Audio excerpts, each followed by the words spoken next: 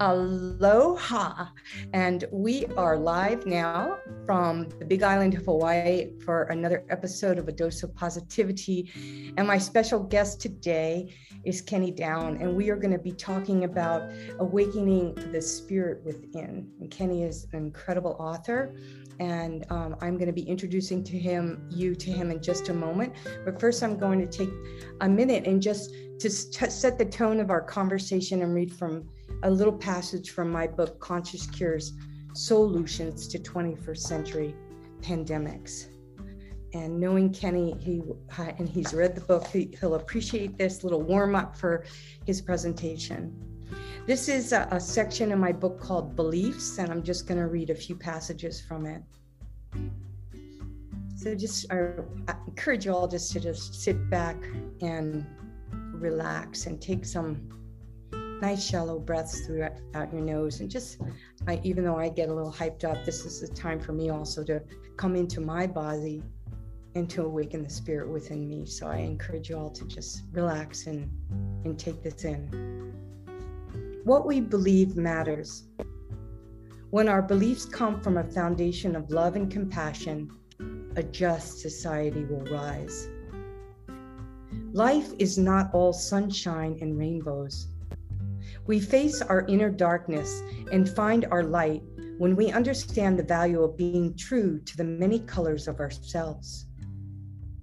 Believing we can shine brightly rather than running from the darkness, we discover how enriching life can be. Life's seasons and cycles continually change, as do our beliefs. In the following section, I share some thoughts that have served me well for most of my life and helped me enormously get through those rapidly changing and challenging times. I hope what I have to say brings you comfort and aids peace for you to pour into others. Clear communication can bridge the gaps that so desperately yearned to be filled with kindness. Everything is always in a state of flux. There will be good times and hard times, and how we choose to handle them determine the outcome. Evolution is part of life, and the most flexible organisms find the highest level of success. I choose to be flexible and to adapt. I accept there will be hard times. I understand that all sentient beings and all that is play a significant role in the expression of life. Redefining what success means has helped shape my life. Love fills my internal bank more than the external world that attempts to fill me with fear. I better understand the chaos when I pay attention to being proactive and positive. This fills my internal bank with love, and it helps me stand strong against the chaos, and it fills me with the strength and the compassion to flow and move forward. A natural order contains chaos, which is part of the balance to maintaining and expressing our growth. Coming through the birth canal, after all, was traumatic on many levels. Connecting with our roots and acknowledging the trauma and that it is real and moving beyond it is part of the divine order. The balance is delicate, yet it keeps us stable. It is yin, it is yang. By appreciating chaos as part of life, we become more resilient. Disorder eases and helps us make peace with our mothers, Mother Earth, others, and ourselves. Our actions reflect how we treat ourselves and others. By expressing love, we attract harmonious relationships. And with that, I want to say I love you all, and I welcome you, and I feel the attraction and the magnetic love, and choose to be flexible. Yes, I love that. Comments are so appreciated in this live call that we're having, and any questions you have are so greatly appreciated. So without further ado, I am going to introduce you to my special guest who's going to be speaking with us about awakening the spirit within. And Kenny, wave to everybody who can see this. If you're listening to the podcast, you're missing this handsome man.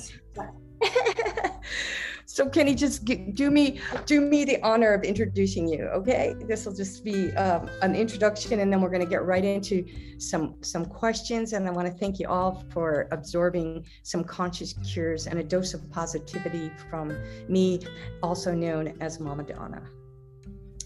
So Kenny Down is a best-selling and award-winning author of this incredible book, Darko, which he'll talk a little bit about, and The Sacred Heart of Jonah, it's one book, and A Guided Sleeping Spirit, which I don't have here, The Care and the Keeping of Sean, and the newly released Mira, the Window and the Wall.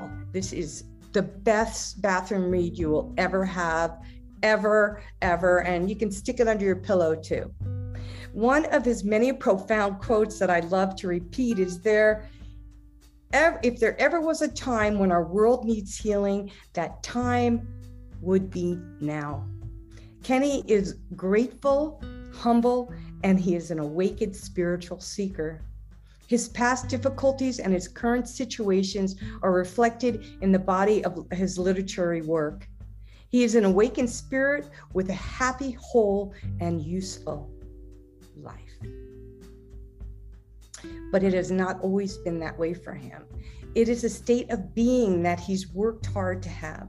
He spent many years struggling with addiction, as did I, both with the tragedies that tend to lead to relying on drugs and alcohol, food and work for me, and the fallout of reaching for such empty relief. But all those trials have turned out to be a blessing.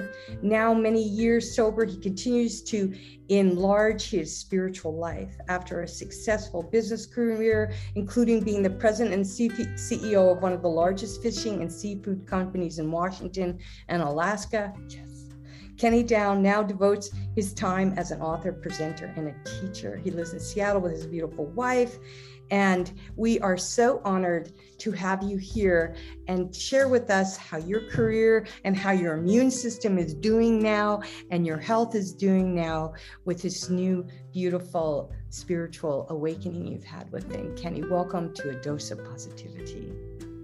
Well, thank you so much, Donna. I should just bring Donna with me everywhere to make the introductions. That was really great. So I think, there's several things I want to talk about today, but mostly I really want to talk about, my writing and how that has healed me and how that has brought about, deepened my spiritual life and deepened the awareness that I have of the spiritual awakening that I've had, that in this process, when I wrote the book, Darko, The Sacred Heart of one Johanni Darko, this was a book about modern day Joan of Arc. And it really was a reflection of what Donna had to say in her reading, that this piece that she said, I was just looking because I wrote it down. It says, a just society will rise. And that was really the core idea behind this book. Was I have always been a fan of Joan of Arc and the history that was there, and how such a young person can bring about such a profound change through a spiritual awakening. And Joan of Arc, the original Joan of Arc, was somebody that had a spiritual awakening. She visited with Saint Margaret and Saint Catherine and the Archangel Michael, who's still revered by the Jews and the Christians and the Muslims. All are people that still all worship in one way or another the Archangel Michael. And so, looking at her story, I thought, well, we are so far off track today as a society. We're just so we've got this polarization in our politics. We've got the corporate wealth, and the people that we really look up to in this world are the billionaires and the heads of these giant corporations, and there's so little reverence today of somebody that just wants to live a spiritual way of life. That reverence has just gotten to be less and less and less, I think. So when I wrote that book, in many ways, I was writing the things that I wanted to tell myself. And that's that healing process of writing. And it's one of the things I wanted to talk about today, because I think Donna and I really have kind of struck a chord on that when I write these things, and these are deep books. These books are, they'll take your breath away a little bit. They pack us a big spiritual punch, the writings that I do. And in many ways, it's been such a cathartic thing for me to sit down. And what I do some reading every day. I'll do some reading, not my own writing, but somebody else's. And then when I read, I'll do some reading out loud. And I'm here in my studio today, but I have a spiritual room that I go to and I do my meditation in. And I'd be happy to show you that room someday. But I'll go in there, I'll do a little bit of reading, I'll read it out loud, and then I do some meditation on what it is that I just read. And then I do some writing on what it is that came to me in meditation. And this is how a lot of my writing comes out. So that was the idea of that book. I've been sober 32 years. That's such a huge part of my life. And I appreciate that Donna mentioned that I'd been in recovery for many years. And so much of the things that I've learned through this process of recovery, there's a story about Michelangelo, the artist, when he created the statue of David, which many people feel in the art community would agree, I should say, that is one of the most premier pieces of artwork ever created anywhere in the world, because it was carved out of a single stone, a single piece of marble, and the detail with every hair on his hands and on his knuckles, and the veins in his arms, and the muscular structure, and everything being proportioned exactly perfect. They asked Michelangelo, how did you create the statue of David? And his answer was, I just took away everything that wasn't David. And that's what's happened for me, is that through the years and through the spiritual work that I've done, all of those things that weren't Kenny dropped away. And what I was left with was a person that could truly pursue their spiritual path, that I could pursue my heart's desire. And when I say my heart's desire is to write, to continue to write. I'm writing another novel right now. This is what I really love to do. And so when I think about the heart's desire, and when I talk about God, I want understood that this is the God of your own understanding. Even though the word comes out of my mouth, the only reason I even use that word is because we suffer this poverty of language and poverty of words in the English language. And so I use that word only to describe the spirit that I connect with, but it's different for everybody else. And it's one of the things that's throughout all of my literatures. I never try to define that term for anyone else. So even though the word comes out of my mouth, it's always what it means to you, never what it means to me, because what it means to me is unimportant. People can't have a spiritual awakening based on my experience or my belief in God. You know, it's the I am, and I get a lot of that in my writing. That the I am is that nobody can say the I am for you. I can say that you know, my name is Kenny and I am a loving child of God, but Donna has to say those words for herself, or Kenneth or Michaela have to say those words for themselves. Nobody else can say these things for you. And then I know Donna's got some questions, so I'll pause there. But that's just a little introduction into the fact that through a spiritual way of life, I've been able to find my heart's desire and to practice in that direction. And the heart's desire is not there by mistake. You know, it's not a mistake. God is not a trickster. God does not put something inside of us and then not give us the tools to carry that out. And I've been somebody I've had the chance to actually find that out for myself. So Donna, I know you've got some questions and things you want to get to. I could fill the time just talking about different things, but I know you've got some things you want to get to too. So I'll stop there. No. You know what? Actually, I'm going to love you to do that. I just wanted to acknowledge a couple of things that you said, and as far as the question goes, you have the questions, so you can just go off those questions and keep going. But before we do that, what I wanted to just recognize was that I think that the way, the direction of this conversation, and if everybody can really appreciate what Kenny just said, that whole Michelangelo story, I mean, I got goosebumps right here just thinking about it. I mean, just letting all that exterior go and just how do we find that? And you know, I actually, you were just triggering, and I just happened to have this here. And I'm not trying to sell my books, but just to show you, Kenny and I, like, it's just a magnetic attraction when you meet somebody that you never knew you were ever going to meet.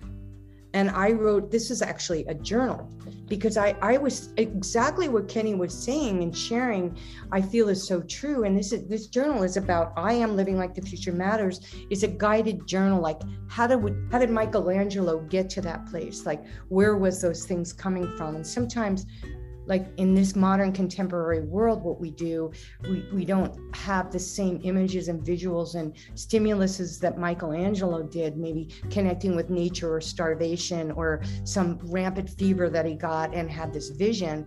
What we get that today too, but we have these kinds of connections. And I want to make everybody aware here right on the call today, having someone like Kenny down here to share this awakening thing. I mean, this can be a defining moment for everybody right now, because, you know, I am continues to happen every day. We can change our mind. We can change our brains. We can change everything. We can even come together and co-create a better world together. And I know some of the people who are on the call right now are writers. Roselle, I know you're on here, who's who just wrote a fabulous children's book. There's never too late. It's now. Now is the time. Right now, like right now. Yeah, so, I agree. The time is now. We're at a place, I think. And in some respects, maybe this pandemic that we're coming out of, or hopefully coming out of, has helped with that. People have realized that there's more to life than just working all of the time, that there's things that they're interested in and that they'd like to pursue outside of that. And so in some respects, I think it's a good thing. You know, one of the things you asked me in our communications, Donna, to talk about a little bit was just to share a little bit of my personal story. And I'm going to do that just really quick, just so people can understand why it is I'm so passionate about this and some of the things that have happened in my life. But I grew up in an alcoholic home with an alcoholic father and an alcoholic and drug addicted mother.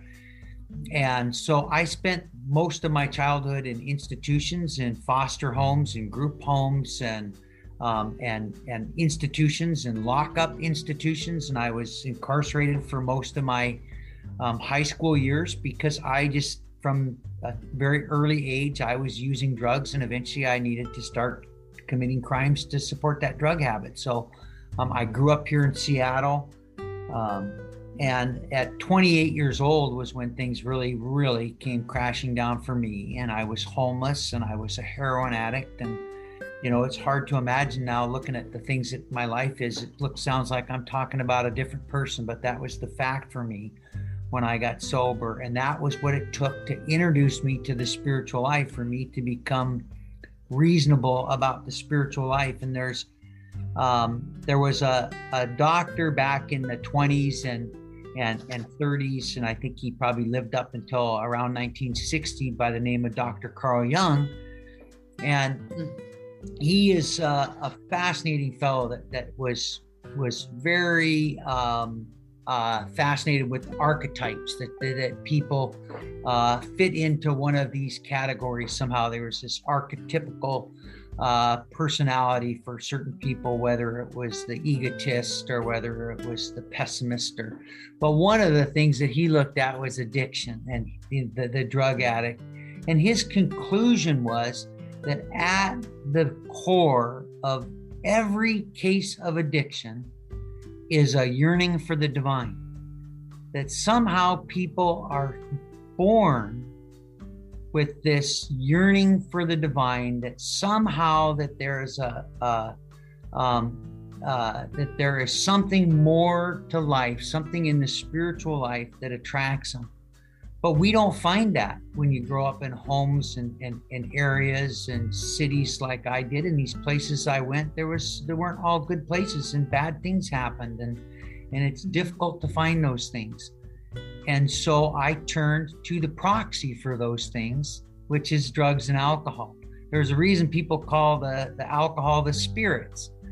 Right. The people would say, oh yeah, grandma's got into the spirits, and there was the spirit of this and the spirit of that. That was the old-fashioned name for alcohol for a reason, because people had these altered experiences, and many people have those kind of experiences. I don't make any judgment about that, using hallucinogenics and those kind of things. Even today, they're finding great therapies and stuff for these type of things, which I don't condone for people like me who are so clean and sober, because we've been down that road and I've tried that and it didn't work. And I just feel like we're born, and Carl Jung's description of this was spiritus contra spiritum. That was his description. And what those words mean is that we need to find the spiritual way of life, but instead we find the spirits, the booze and the drugs and the addiction to other things like work and sex and money and gambling and all of the rest of it, that this, and all of these are in one category. Really, I think that it's this self-harming behavior. That's what it is, that somehow we become obsessed with this desire to destroy ourselves with whatever the substance might be, whether it's gambling or whether it's cocaine and heroin. I just wanted to just jump in there, please, because what you're saying hit a core from why I wrote my first book, Living Like the Future Matters. And I think that, it's almost like getting back to also writing too, how cathartic is part of the healing process and the healing journey. And what I want to share with everybody who's listening to this is when I did probably 5-6 years of research before I even, it took me 10 years to get the first book out.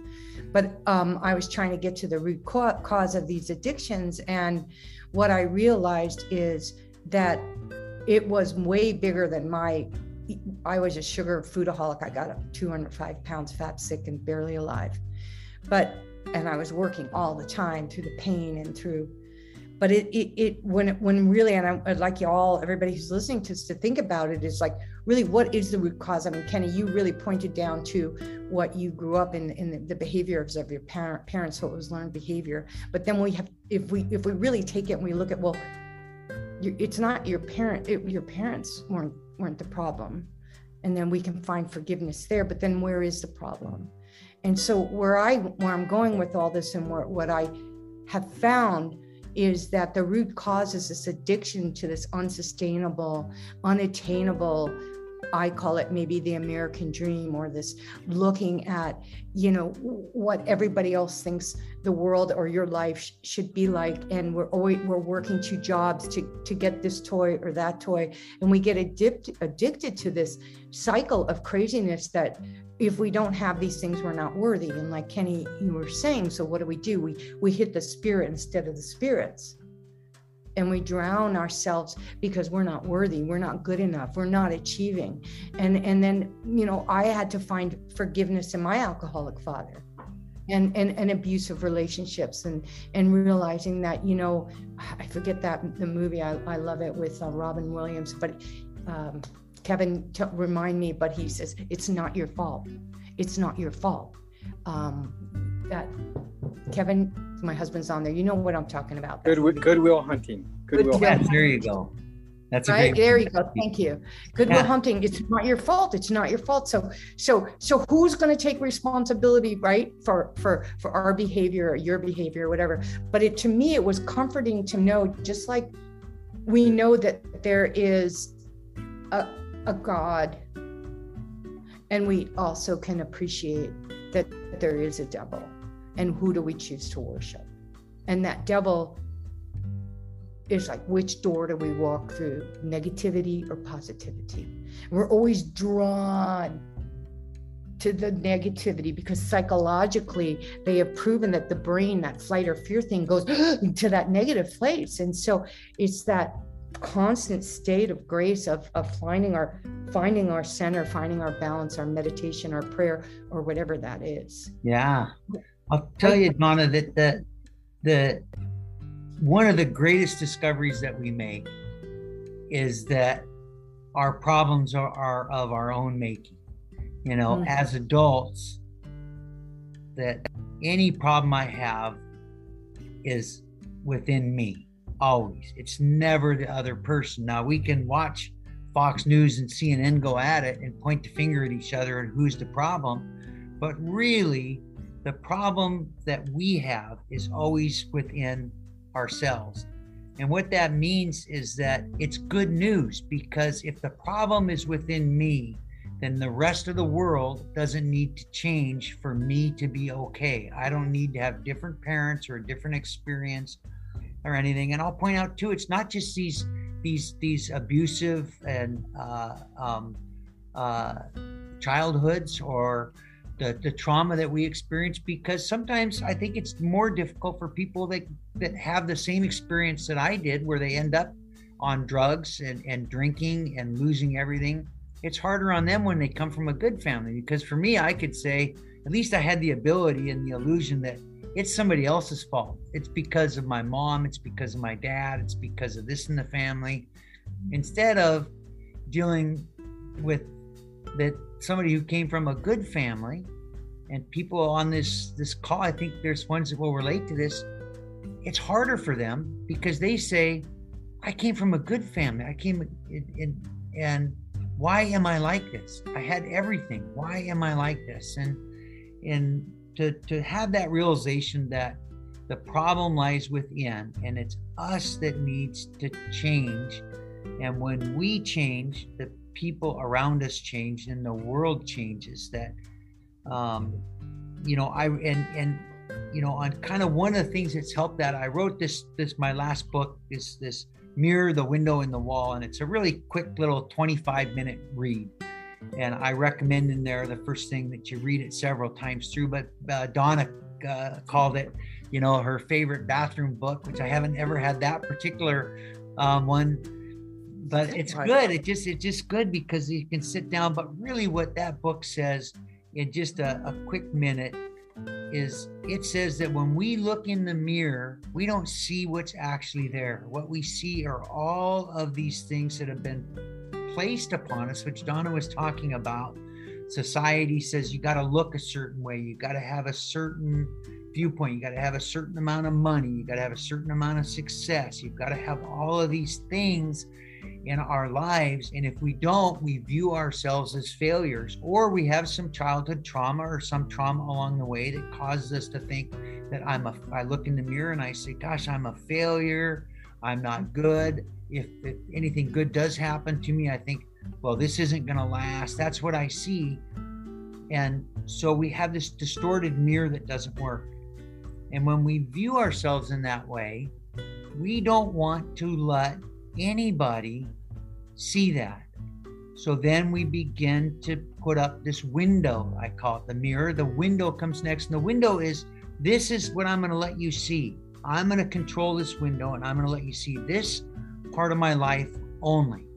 And I'm going to only crack the window enough so you can hear what I want you to hear, and I'm going to shut it when I don't want you. And we begin to play a stage character, this persona, which is the persona is what the ancient Romans used to call the mask. That was their word, the persona. That this persona is this character that we play, and we play a character so that nobody can find out what we think is the truth, which is this distorted vision we have in the mirror. And so then the last piece is the wall, that when all that stops working, which it will, if you're playing a character and you're doing this, people will start abandoning ship. Hey, I don't think the Kenny show is going to come off very well. So I'm gonna, and we end up alone. And then we start building walls that we don't want anybody to see anything. We're going to have a separation. I'm a different person at work that I am when I'm with my friends, and that I am when I'm in a 12-step fellowship group or some other group. I'm totally a different person when I'm at church than I am when I'm on the job, for instance, those kinds of things. And when we have that, the mirror, the window, and the wall, the only way out is through spiritual awakening that brings us about to start getting this realization of our true selves, that really I am a loving child of God, that I am whole, I am complete, that I don't need anything from anybody, that I will be provided for whenever I need something. And the greatest thing is when I can look in the mirror and say, that I'm a loving child of God, and I am surrounded by beauty in all directions. No matter what direction I look at today, I am going to be surrounded by beauty. And I start seeing beauty in areas of places where I may have saw negativity in the past. So, and get to a place where I really can love everybody, not just people that agree with me. Thank you so much for giving us a window into a mirror, window, and a wall. Yeah. That's really, and one of the things I think all of us would like to hear, I know I would anyway, is, and I can share my spiritual awakening, or you have many of them, but share with us, what was that defining moment when you had your first crack of that mirror, and when you first felt that window opening and that wall? When was your first memory of that? Yeah, that's interesting, because when I look at that, and I've thought about this a lot, where does the spiritual awakening start? And I can tell you this, that the spiritual awakening, and I've talked to a lot of people about this, so this is just my experience with talking to a lot of people, hundreds and maybe thousands of people about this subject, is that the spiritual awakening rarely happens when we're doing just fine. And that my spiritual awakening really began at the worst time in my life, when I would have said that this is the worst I've ever felt. This is the loneliest I've ever been. This is the time when I wished that I wouldn't wake up in the morning, that time in my life. I think it began there. That was the moment that, one of those defining moments in my life where it tenderized me. And I continued to use drugs and drink for a while after that, but it was gone. And then after that, like you've said, I've had several spiritual awakenings. When I went How old were you? How old were you when that? Give us a little bigger. I was 28 years old. And where 28. were you? Where were you? What were you doing? I was locked up in a hotel room. I was shooting heroin around the clock, and I was out of money, and I couldn't pay the hotel bill, and so I decided to try to commit suicide. And when I tried to commit suicide, and I woke up the next day and it hadn't worked, I'd injected more drugs than enough drugs that would kill everybody on this call, plus probably 20 more, and somehow lived through that. And when I woke up the next day, I really look at that, and I think that's when my spiritual awakening began. When I knew that I was not in charge of when I could live or die, that I couldn't make myself happy, that there was no way out, and I began to think about getting some help at that time. I didn't immediately, and I don't know if it was 2 weeks or 2 months of that I endured that, but until I sought out some help. And then I've had spiritual awakenings. I think probably the biggest one for me in the 12-step process, there's a process of making amends where we go to the people that we've caused harm to. And when I went back and started paying money back for places that I'd shoplifted from, and when I went to my mother and realized, how much I judged her, and I had these awakenings. Like my mother was 19 years old when I was born, and I have a brother that's 18 months older than I am. And this was the person that I wanted to blame for all my problems. So I was able just to go to her and say, I remember we had we had Christmases, there was presents under the tree. I knew that beside with all of her problems, she did that. She was a folk singer, my mom, and so she would come in and play songs on the guitar and sing songs until we fell asleep. And I remember just loving when my mom would do that. So the truth was, I really, there was a lot of things about my home that were very loving. I grew up in a very loving home in a lot of ways. There were problems, but I was just able to tell her that I remember that it wasn't all bad, that I remember that we had good times, and that we were fed, and that we loved each other, and there was a healing process that happened in that. And every time I did one of these kind of amends, I would have that spiritual awakening just a little bit more. Just one of these pieces that wasn't Kenny was chipped away by the one artist, and I, helping other people and witnessing their return to health, watching other people make their beds and walk again has been a big part of it. And I still get depression. I still have times when I really get way off track in my thinking, and I'll have trouble sleeping, and I'll be depressed. And it's always in those times when somebody will hand me a book and say, "Hey, have you seen this book?" And it'll be a book that'll bring me out of it, or it'll bring another person. But I'm convinced that these spiritual awakenings continue to happen, and they have to continue to happen. It's, I can't live on yesterday's bread alone. And I'm talking about the spiritual bread. The fact that I've had all these experiences and the spiritual awakenings and all the amazing stuff that came to me when I just went into meditation and said, okay, like I'm writing a new novel and I have a new character, and I've been in meditation, just, God, please show me who this person is. Please show me, what is this? What's driving this person? What made this person the way they are? And these amazing things. But the fact that I have all that, it doesn't spiritually feed me today. I've got to go out and eat some spiritual food and have a new spiritual experience today.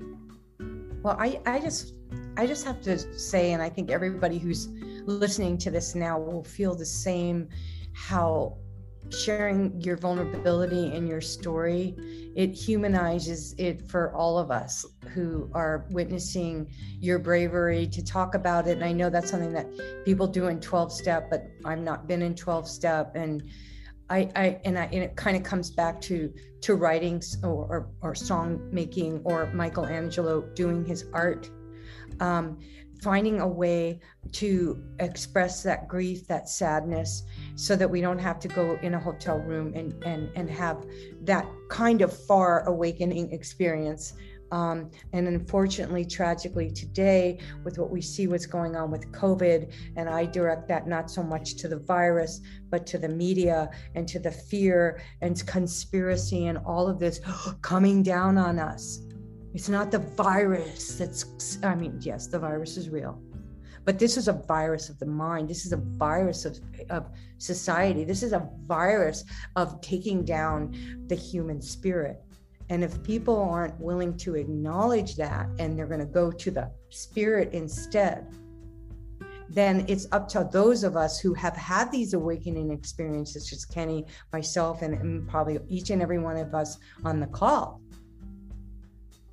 to rise up and to help our fellow brother and sisters and our children to stop it. Yeah, that's right. You know, one of the big points I stop make. The craziness. That's what I wanted to say. Stop the craziness. Right, Kevin? Yeah, and so one of the realizations I came to when I was writing Darko, which is really this character, modern day character, Joan of Arc type, that comes to lead a movement that's really going to change environmental and what today we call environmental and social justice issues. You know, these issues that are so prominent in our world today that need to be solved. And one of the realizations that she came to in the book, I came to, and then I wrote it into her character, is the help's not coming from the top. And I'm such a big believer in that you know, the governments, the help, and the example that I use and she uses it in the book. And I know I talk about her as a real person because that's how close I am to the characters. But, you know, the realization that she had was that you can change the king, but if the kingdom doesn't change, you still have the same kingdom, you just have a new king. And that's really what we've done here in the United States. We've elected a new king, and for lack of a better term, you know, it just works with, I'm only using that because it works with the king and the kingdom. But so you've got a new, and from my perspective, maybe I think that that's much better, but than the old king. But it doesn't matter because it's us that has to change. Right. It's not them. And the more that we think that they have to change or that they have to be convinced of anything, the more lost we become in our way. So if we have to change, and it's this bottom-up movement, it's not from the top down, that the top is not, you know, the help is not coming from the top, not coming even a little bit is going to come, then who is going to change the world? Well, it's people that have had these spiritual awakenings. That's the deal. That we've got to talk to people who are living a spiritual way of life, who have the ability to think about things that aren't trying to change the image in the mirror by having a bunch of stuff and doing things. This is the movement, and I personally think it's happening. Yeah. You know, for several reasons. One that is that today we have, you know, at least here in the United States, we have our kids, our children, and I think, you know, my children are grown now, so even younger children, but my kids are still fairly young. They're just out on their own now, but they're, and their generation and younger have grown up in the most diverse culture ever in the world. There's never been a culture like this where people are growing up in these diverse cultures where you've got so many diverse viewpoints and ages of people and mindsets and colors and races and creeds of people and sexes and sexual orientations. It's just a very diverse culture. And these are the people, I think that's why I made Juhani Darko of such a young character in the book, is because that's who is going to have these big spiritual awakenings in the millions, that these people are going to look for a different way of life in the millions, and we're going to be there to support them. Absolutely. And here's the thing that I think that shies maybe some people. Oh, I've never had a spiritual awakening. A spiritual awakening is what we make of it. It happens a miracle every day, every time we take a breath. It's the simplest thing as seeing a butterfly taking pollen from a daisy or a sunflower. If we take the time to be present and share those moments. And one of the people on the call, Jojo, it's simply bonding with people you love, preferably in nature, and it's perfect if you're in the present. Every day, every moment, every breath that we take is a gift. It is an awakening. It is an opportunity for us to choose to go through the negativity door or the positivity door. It's a choice to go to the heavens or the hells or however you want to look at it. And personally, that's not how I look at it. But whatever spiritual or whatever thing that you look at it, to realizing when you look in the mirror and you say to yourself, I am a grace of God. I am here for a purpose. And now is like we said earlier, now is the time. Now is the time to look at, for me, I look at it every day, every moment. I am having spiritual awakenings all day. And I'm almost 65, almost on Medicare. It's a crazy world. I posted this on my Facebook group today. I was just like looking back and seeing, I look exactly the same, except I have wrinkles and some gray hair, and I'm getting a Medicare card. And I'm thinking to myself, whoa, this is a spiritual awakening. I'm here. I'm writing this. I'm alive. I have these memories. I have the opportunity to ignite someone else to feel empowered by getting a Medicare card. And I could look at it like, oh shit, man. But no, it's how we choose to look at each and every situation. It's how Kenny got out of that room, because God obviously had, or whoever universe had a bigger purpose for you. Obviously, these books were written through you from those purposes. And we all have those purposes. Notice I didn't say purpose. Yeah. We all have purposes. We all have the ability right now to get off of this call and go out and make amends with our mother. That's a spiritual freaking awakening. We all have the power to go outside and smell the snow, because where you are, it's cold. Or for me, feel the snow on your tongue, right? Do you remember that when you were a kid, catching snowflakes? Oh my God. I think that was my first spiritual awakening. I can remember being out and it was freezing cold. My mother's telling me to come in. I'm all bundled up, but not really. And I'm out there catching snowflakes on my tongue. Whoa. Yeah. Yeah. And you're exactly right. The spiritual awakening, there's as many different descriptions of spiritual awakening as there are people that have had them. And so your description of just seeing a bird take some nectar out of a flower is just amazing. And people have that. And one of my great spiritual mentors, he passed away this last year during the COVID time. But I still got a chance to get up and see him. And I sure miss him. But he used to say that we have to have a spiritual awakening every day on this idea that we can't live on yesterday's bread. And so sometimes the spiritual awakening is just as simple as that. It's just as simple as noticing something in nature as beautiful as the little hummingbirds that we have that come out here to our yard and take from the feeder or take from the flowers. It's just beautiful. And other days it's maybe something much, much bigger than that, where I'll have one of these aha moments and I'll just I got to get downstairs here and do some writing. But every day it's a good thing to think about when you go to sleep tonight. Think about what kind of a spiritual awakening did I have today? That's so beautiful. I encourage you, maybe you guys have all seen this, but I just have to bring this up now because there's you all know Bob Newhart. And if you Google Bob Newhart, and he has this little 5-minute video, and I think it's called Stop It, right, Kevin? It's Bob Newhart, Stop It.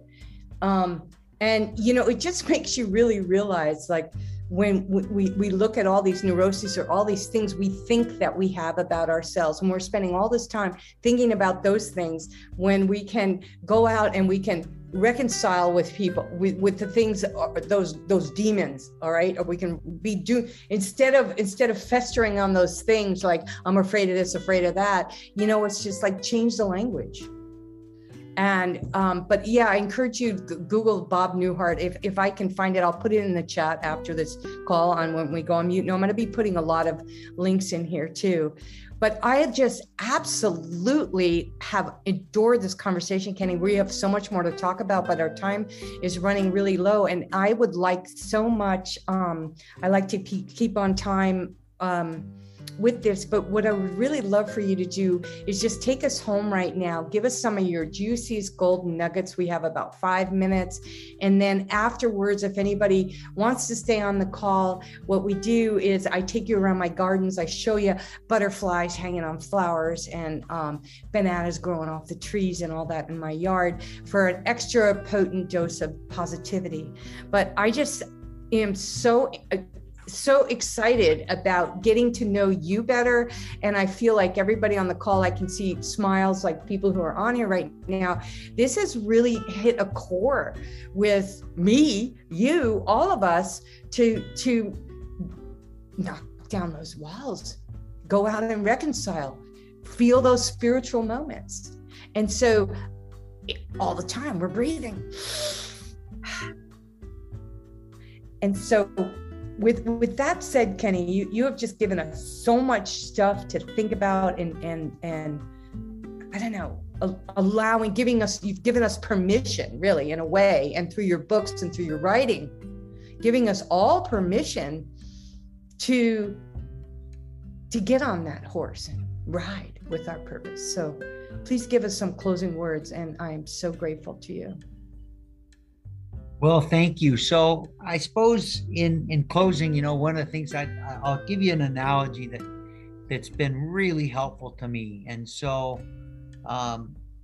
this is an analogy about a garage. And so when I was a kid, and there were times when I was a young kid that it was just better to kind of wander the streets all night than it was to go home to the place where I had a bed, because there was stuff going on that was not good. So a friend of mine had a garage. His parents were in the house, and he was allowed to live in the garage, and he'd fix this garage up just killer. He had big speakers in this garage, these, and in my day, back when I was a kid, the bigger the speaker, the cooler it was. And so these speakers were like as big as human beings, these gigantic speakers he had in his stereo system, and we would listen to music and we would get high and drink, and he had blacklight posters. It was just the most cool place in the world, and girls would come over, and it was just great,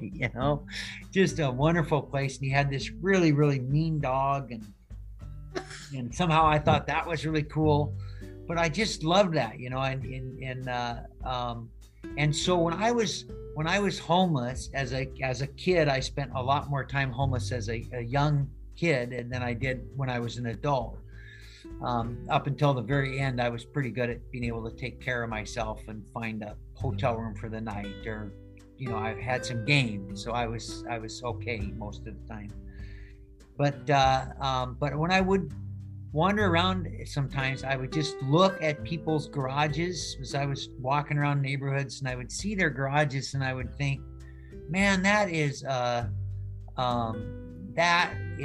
a cool place. And if somebody would let me live in that garage, I would fix it up just like Steve's place. I would fix it up, and I would have stereo in there, and I'd have a hot plate, and I'd have a microwave, and I'd have a place I'd put curtains up, and I have a bed in there, and maybe I could get some girls to come over. I knew a few girls that would think a garage like that was pretty cool. And so all of these things, and I would think, gosh, and I would just go and I would walk around. I would see these clearly underutilized garages and think to myself, well, my life would be great if I could just have a garage like that. And it wouldn't even be my garage. It would be, my life would be great if somebody else would let me live in their garage.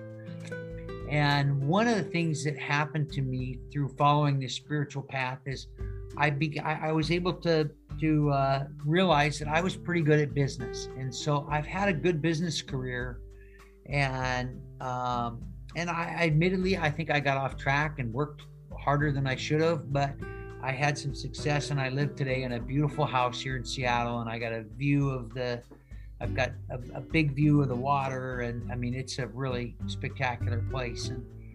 And I was thinking about that story, I was thinking about that time. Somehow I was remembering that a few years back. And what occurred to me was that I never saw the house. I never saw the house, like that God would have me live in a house. It was sitting right there in front of me. Every one of these garages had a house and a family and a yard, and all I could think about was, what is it? If somebody else would let me live in their garage, it would be great.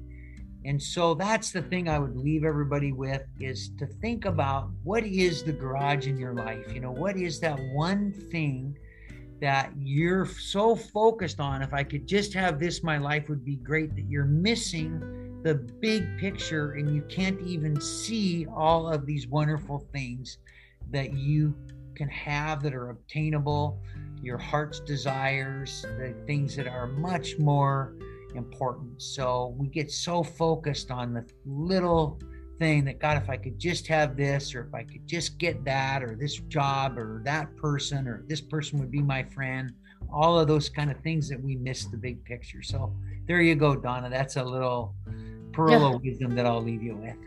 Oh, I absolutely love that. And I so appreciate that closing story. I'm sitting here in my beautiful home, and just imagining you having had to go through all that you did, and to see, I guess proud is the first thing that comes to my mind, to champion your life the way you have. And you're a role model and an example for all of us.